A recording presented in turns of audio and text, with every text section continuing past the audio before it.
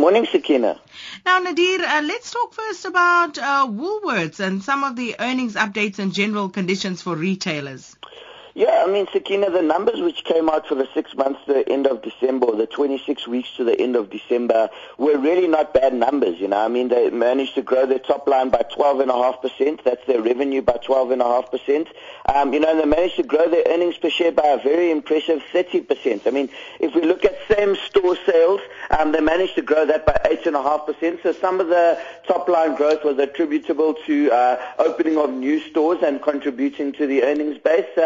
And their margins remain very, very attractive, with the overall business's margins remaining at just under 50%, at 40, growing marginally to 48.1%. So all in all, I think, Woolworths is amongst one of the healthiest retailers because, their margins remain very, very good. They managed to grow their top line very effectively, and the Australian business is contributing nicely towards their bottom line with David Jones, even though there's been, a lot of discussions about David Jones and a lot of analysis going around the markets about whether they overpaid at over $5 billion for $5 billion Australian dollars for the Australian clothing retailer, but we see them contributing nicely towards earnings, growing same-store sales growth by around 9.5% and growing their earnings by in excess of 12%. So that seems to be going okay, and really there's been a massive turnaround in the clothing retail business with particular reference to their kiddies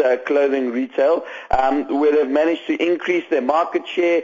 They've managed to increase their top line growth in the kids clothing division. It's been a division they've struggled with for a very long time, and that's starting to look more positive. And I think because Woolworths is a lot more defensive than some of the other retailers, particularly in the food space, given that they're exposed to the higher end consumer, which are somewhat less affected by the economic downturn than some of the lower end and mid end consumers, which go to perhaps a ShopRite or a Pick and Pay. Woolworths, as a result of that, trades on a higher multiple than some of the other retailers at 17 times forward earnings, say, relative to some of the other clothing retailers, Truworths at about 11 times, Mr. Price at about 11 to 12 times, and even the food retailers of ShopRite trading considerably below the PE of Woolworths. So, the one disappointment from the earnings remains Country Road, where they're really battling to turn around the women's clothing division at Country Road, and they're battling to grow the top line by quite a bit, and the market is starting to grow a little bit impatient with that because it's been, the same story for some time.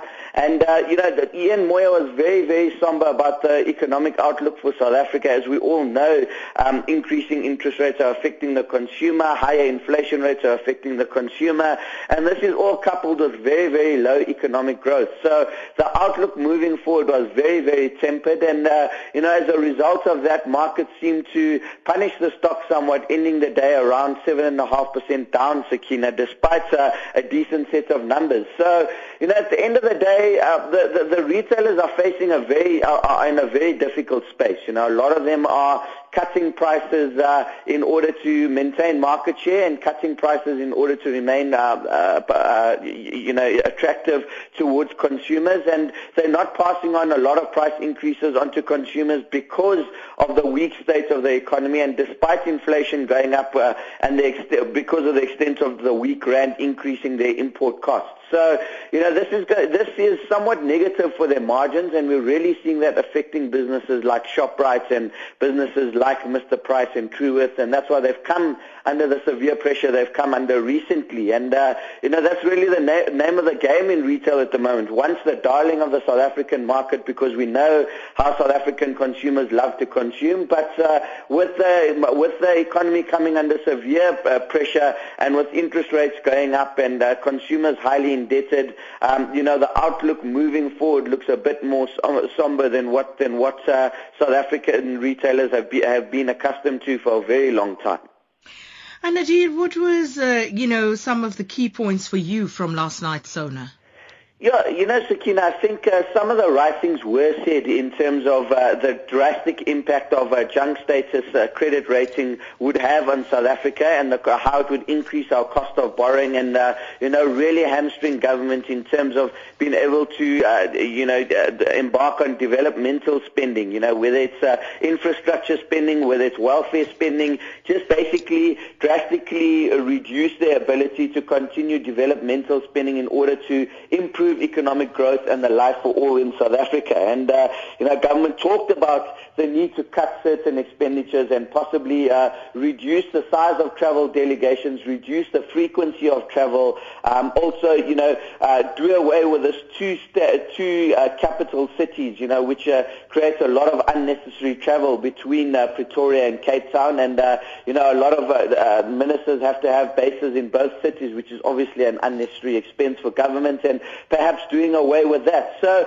some of the right things were said in terms of cutting costs and, in order to improve the state of South Africa's finances, given the extent to which economic growth is coming under pressure. And Mr. Zuma basically spoke about the fact that economic growth in South Africa to a large extent is correlated to global growth and the sell-off in the commodity prices, which is true. But, unfortunately, I think that the speech lacked some detail in terms of how we're going to improve economic growth in South Africa. Yes, there was mention of 100 million rand investment into a Brand SA campaign to try and improve tourism and to try and get the message across to the international community that South Africa is open for business.